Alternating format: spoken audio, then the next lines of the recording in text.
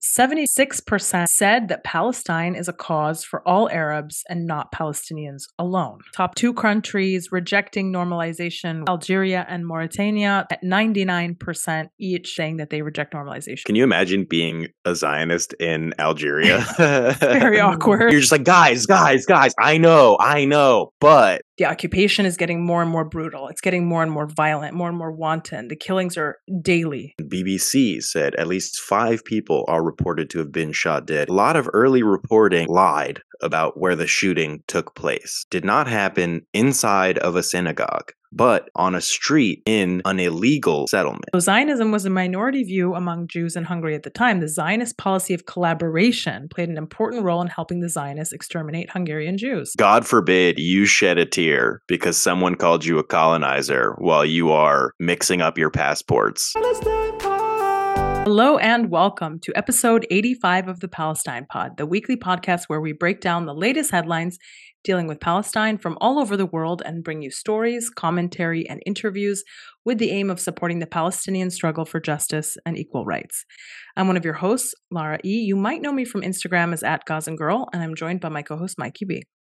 What's up, y'all? Mikey B on TikTok, Michael Schertzer on Instagram, and you can call me Mikey Intifada. If shooting down a weather balloon was not enough for you, you would have turned it into a menorah. But also, you're terrified of Palestinian fire kites. Before we get into today's episode, please like, comment, and subscribe if you hang out with us on YouTube. If you're listening on a podcast app, subscribe and leave a review. As always, you can find our full episodes and sources on PalestinePod.com. And if you want to get involved in the conversation, reach out to us at PalestinePod@gmail.com and give us a follow on Instagram @ThePalestinePod.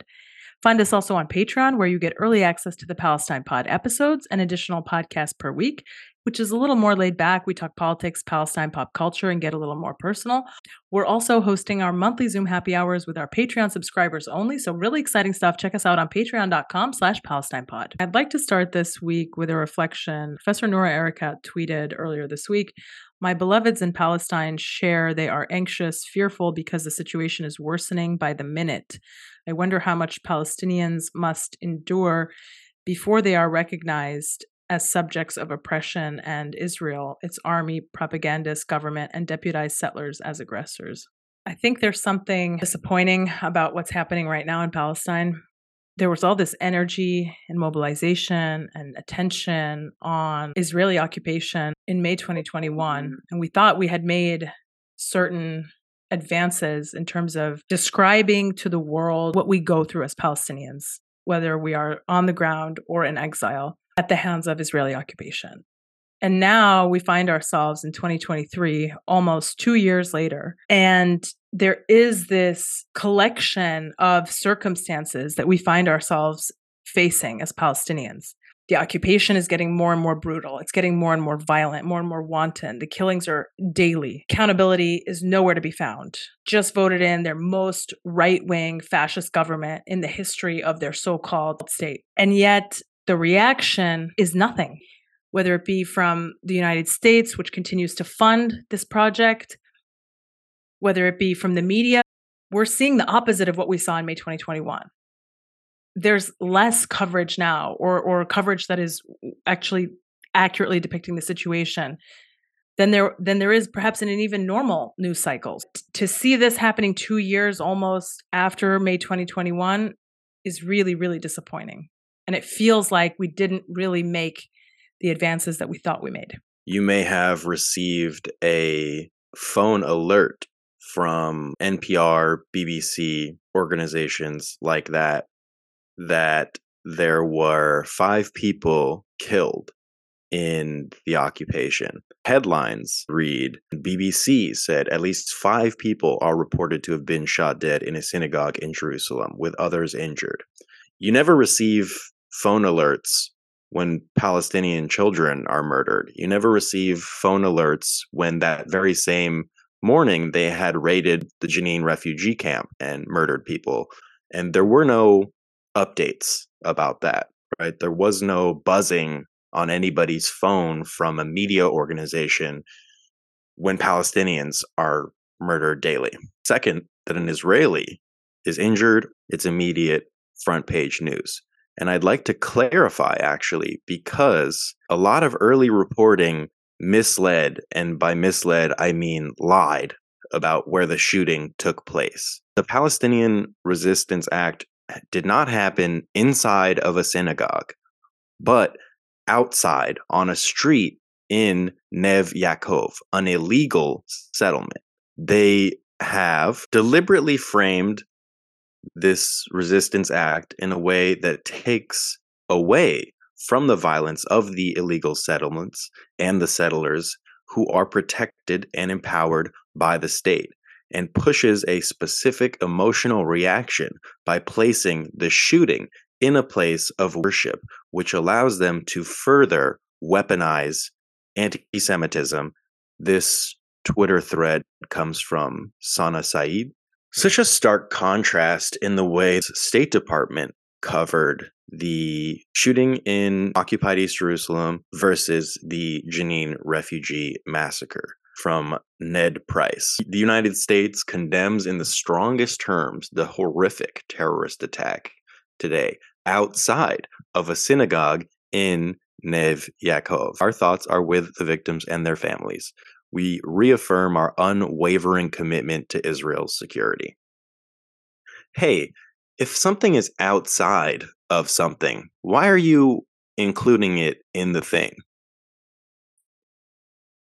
Then you look at what happened with the tweet where he says, Ned Price says, "We are deeply concerned by the escalating violence and loss of innocent life in the West Bank following a counterterrorism operation.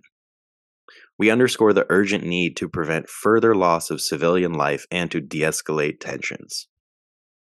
Palestinians are, of course, unmentioned, dehumanized by so-called counterterrorism, and then to prevent more violence, which is all obviously a platitude. When Palestinians are being murdered, the only thing that is being called for is de-escalation of tensions. Yeah, how can you de-escalate if you're unwaveringly committed? Right? Your unwavering commitment means sending more weapons, which does not de-escalate. Right. Hey, you know what would de-escalate? If they ran out of bullets. Right. So there's a contradiction there. But even more so, why is that the only goal? Why is the goal to just have there be tension, but just de-escalated tension? We still have tension, but it's just less tension than there was last week. It's just a de-escalated tension. And they're just trying to do a little back rub, exactly. A little, it's like physical therapy. I mean, it's like Palestinians are not allowed to aspire to anything in life. The only thing we can aspire to have, according to Ned Price, is to live in a context where perhaps there's just less tension than there was before. We can't aspire to be fully free. We can't aspire to not be occupied. We can't aspire to not be murdered in the street or have our houses demolished. We can just aspire perhaps to have that happen, but maybe a little bit less. The occupation is behind a drone strike on an Iran factory, according to a U.S. official. No. January 29th, Israel appears to have been behind an overnight drone attack on a military factory in Iran, a U.S. official said on Sunday. Iran claimed to have intercepted drones that struck a military industry target near the central city of Isfahan and said there were no casualties or serious damage. The extent of damage could not be independently ascertained. Iranian state media released footage showing a flash in the sky and emergency vehicles at the scene. A spokesman for the Israeli military declined to comment. The United States has stolen Iranian crude oil and then resold it, and obviously has sanctioned them because of the drone connection to Moscow. So the Zionists are striking at Iran's drone facility because they are helping to provide drones to Russia. The United States and the occupation have put their money and weight behind Ukraine. They're like, look, if anybody's going to drone bomb civilians, it's going to be us. So last week, Netanyahu did an interview with CNN. How did that go? Horrible. He, at some point, said that people can't, quote, get hung up on peace negotiations with Palestinians, saying that he has opted for a different approach. He said, when effectively the Arab-Israeli conflict comes to an end, I think we'll circle back to the Palestinians and we'll get a workable peace with the Palestinians. He said, I went around them. I went directly to the Arab states and forged with a new concept of peace. I forged 4 historic peace agreements, the Abraham Accords, which is twice the number of peace agreements that all my predecessors in 70 years got combined. Okay, he said, I'm going to circle back to the Palestinians like it's a corporate email.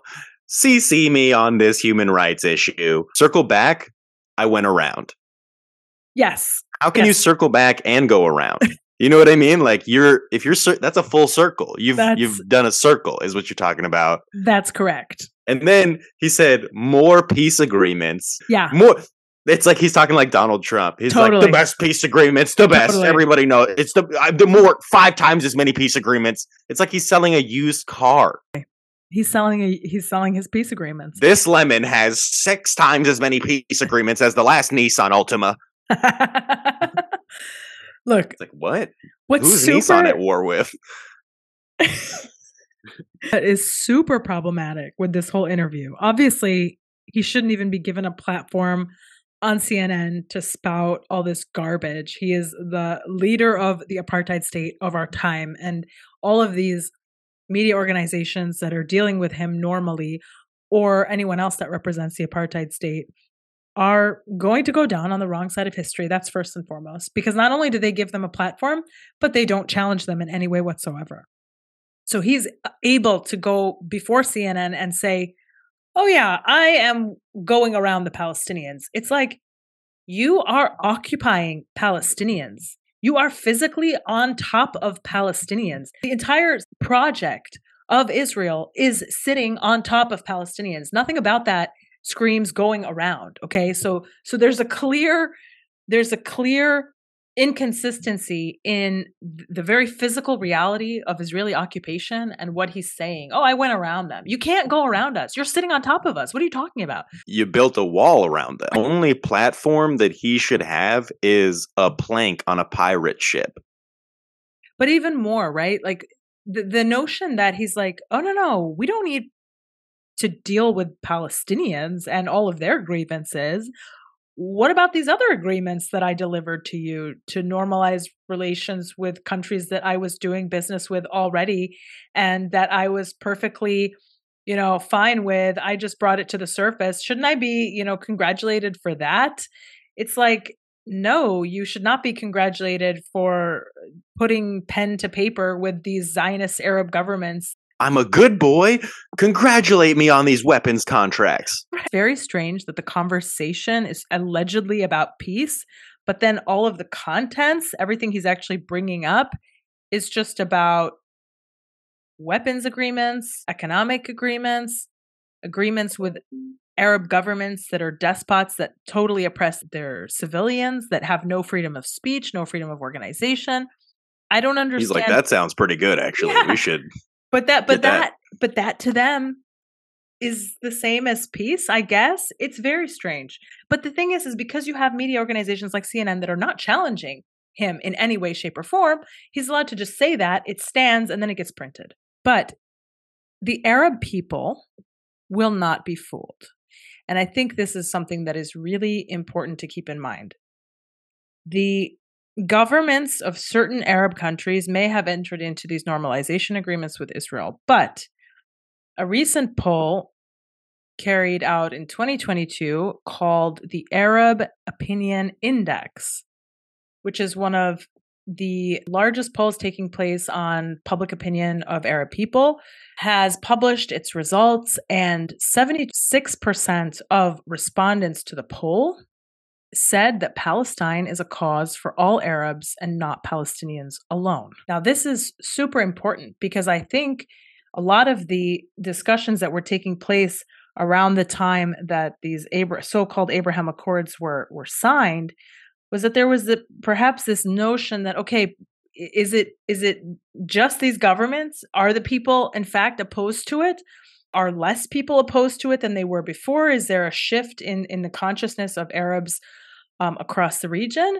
And the answer very clearly is no. The majority of Arabs across the region still see Palestine as their issue. The Middle East Monitor commented on the outcome of this poll, saying that Arabs are not merely expressing sympathy or solidarity with Palestinians, they are instead stating that the Palestinian struggle against Israeli occupation is a collective Arab struggle. So it is a political statement, and it's a very strong statement.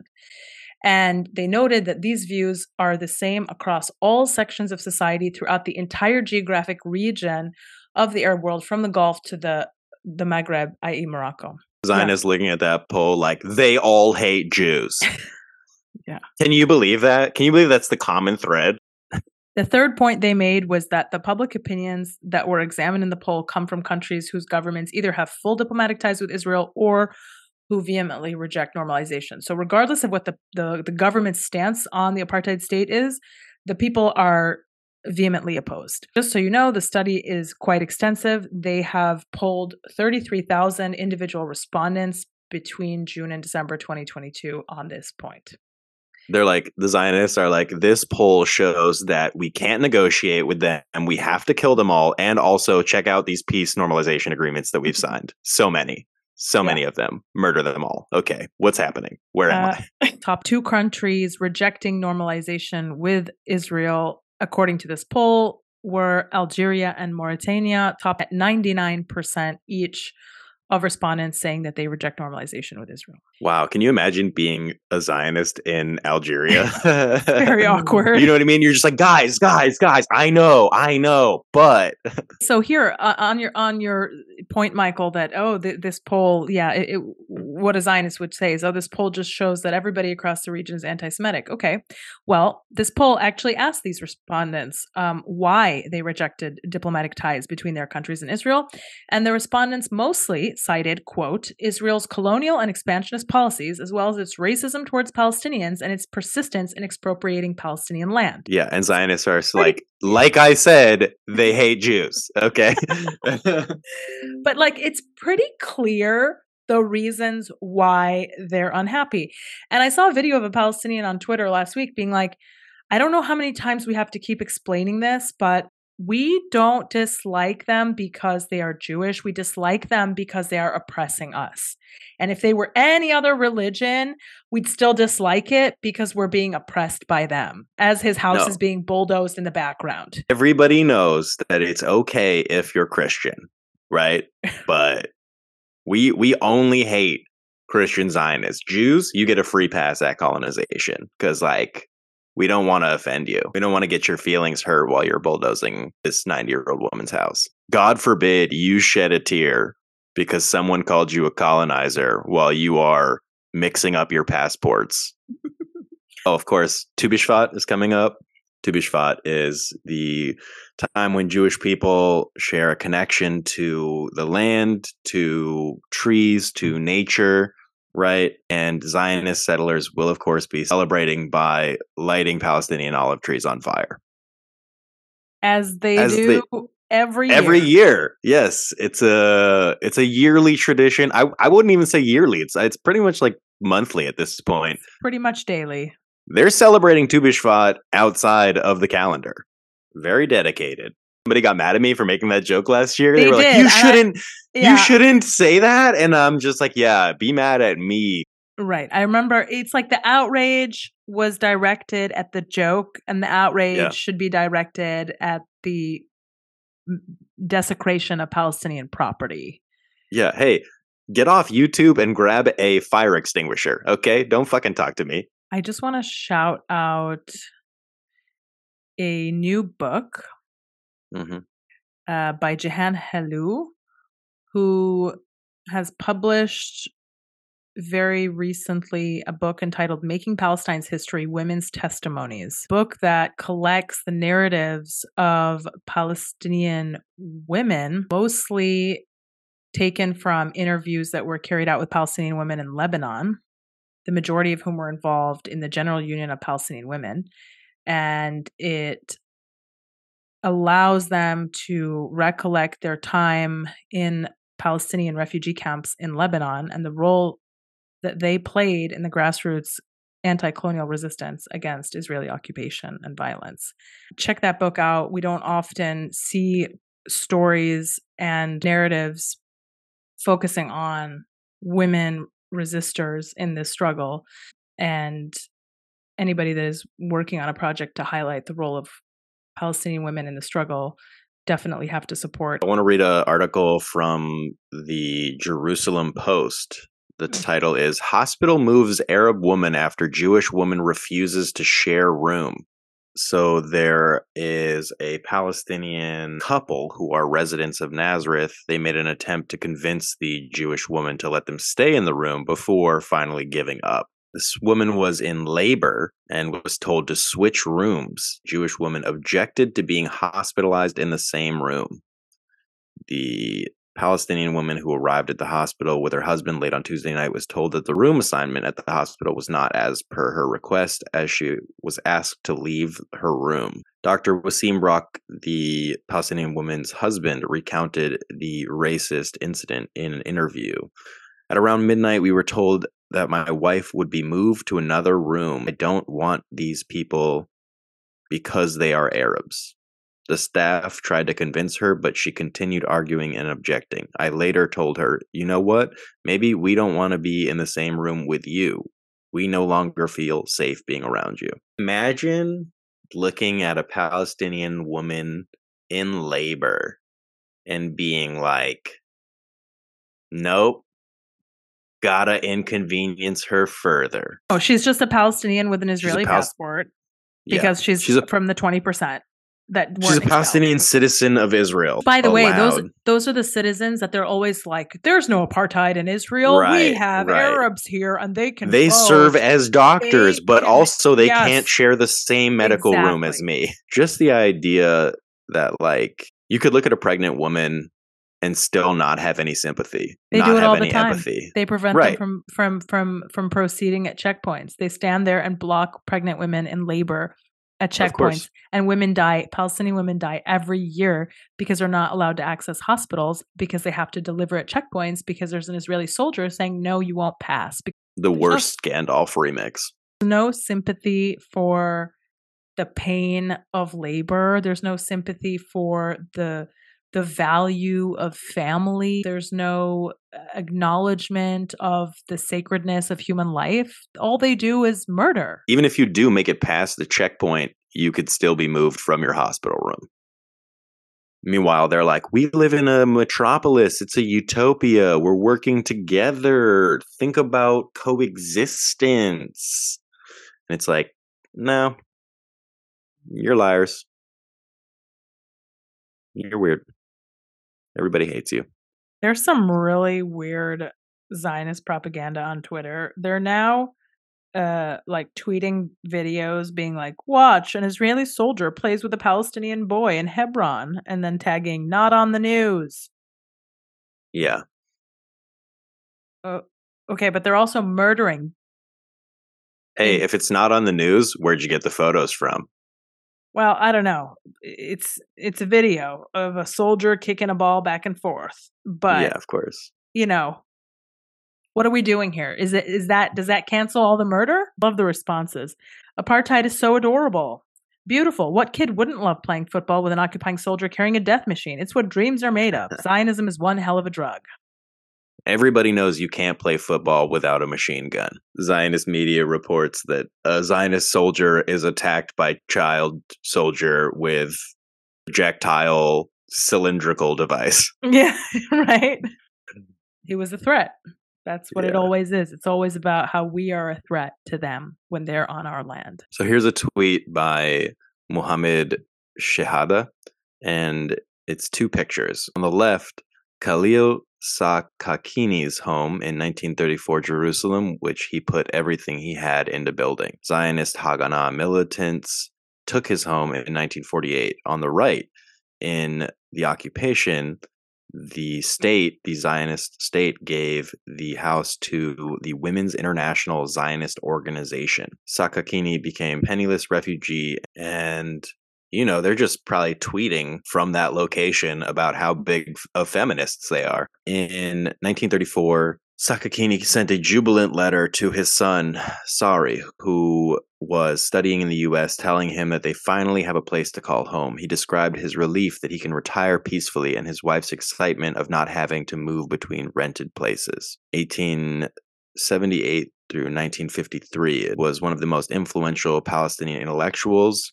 named each room in his house after an Arab capital: Cairo, Damascus, Sana'a, Baghdad. His home had a rich library and was a meeting place for artists, poets, and leaders from the Middle East, North African region. In 1948, the Zionist Palmach wreaked havoc on Sakakini's neighborhood, Kataman, in Jerusalem, forcing its people to flee and looting their homes. 2 days later, Sakakini found himself a refugee in Cairo, listening to the radio telling him that his home was taken over. After Israel's founding in 1948, Sakakini's home was given to an Israeli family. His library was looted and taken to the Jewish National Library at the Hebrew University. The house was adorned with Israeli flags, obfuscating its history. He was never allowed to return with his family. In 2014, a journalist visited Sakakini's house and met its resident, Raphael, a Jewish Israeli from Kurdistan. Next door is a Jewish woman from the U.S. who thinks Raphael is, quote, primitive. At the house's entrance is a picture of Rabbi Ovadia Yosef, who called Arabs rats and snakes, which is actually Nazi rhetoric. But ironically, Sakakini, who was imprisoned in 1917 for giving refuge to an illegal Jewish migrant in Palestine, poet Alter Levine, was made a refugee himself by the occupation. Israeli law only allows Jewish Israelis to reclaim properties they once owned before 1948, even if compensated. I think every Israeli should ask themselves a question of who lived in the house that they're occupying. You find that information out and it doesn't bother you that the owners of the house are no longer in the house because it was stolen, it was taken over, and now you're in it, then that's a moral problem. That means that your morals are not right. They're like, hey, if you want to make an omelet, you got to massacre free people. Like, damn, what kind of fucking omelets are you making? Somebody told me recently they enjoy when my jokes bomb on the pod, so this episode will be ripe with those. There's a great article in Jadaliya about Sakakini, and they talk about his diaries. He began to keep diaries in 1907 and kept them for many years. He talks about a lot of issues dealing with growing Palestinian resistance to British and Zionist colonialism. Also, there's so much ado about this so-called synagogue shooting, which was actually not at a synagogue, but an illegal outpost. And meanwhile, there was a new member of Knesset, Sukkot, a violent thug who was repeatedly arrested by the occupation itself for burning a mosque, destroying Palestinian properties, orchestrating and executing violent attacks on Palestinians. Sukkot was never charged due to lack of evidence. He's got the matches and the lighter fluid in hand, and they're like, not enough. Dr. Dre came through and said, like that type of vibe. In 2012, Israel temporarily expelled the now Knesset member, Sukkot, from the West Bank because his actions posed a serious security threat. He co-founded the illegal settlement outpost Avitar on private Palestinian land.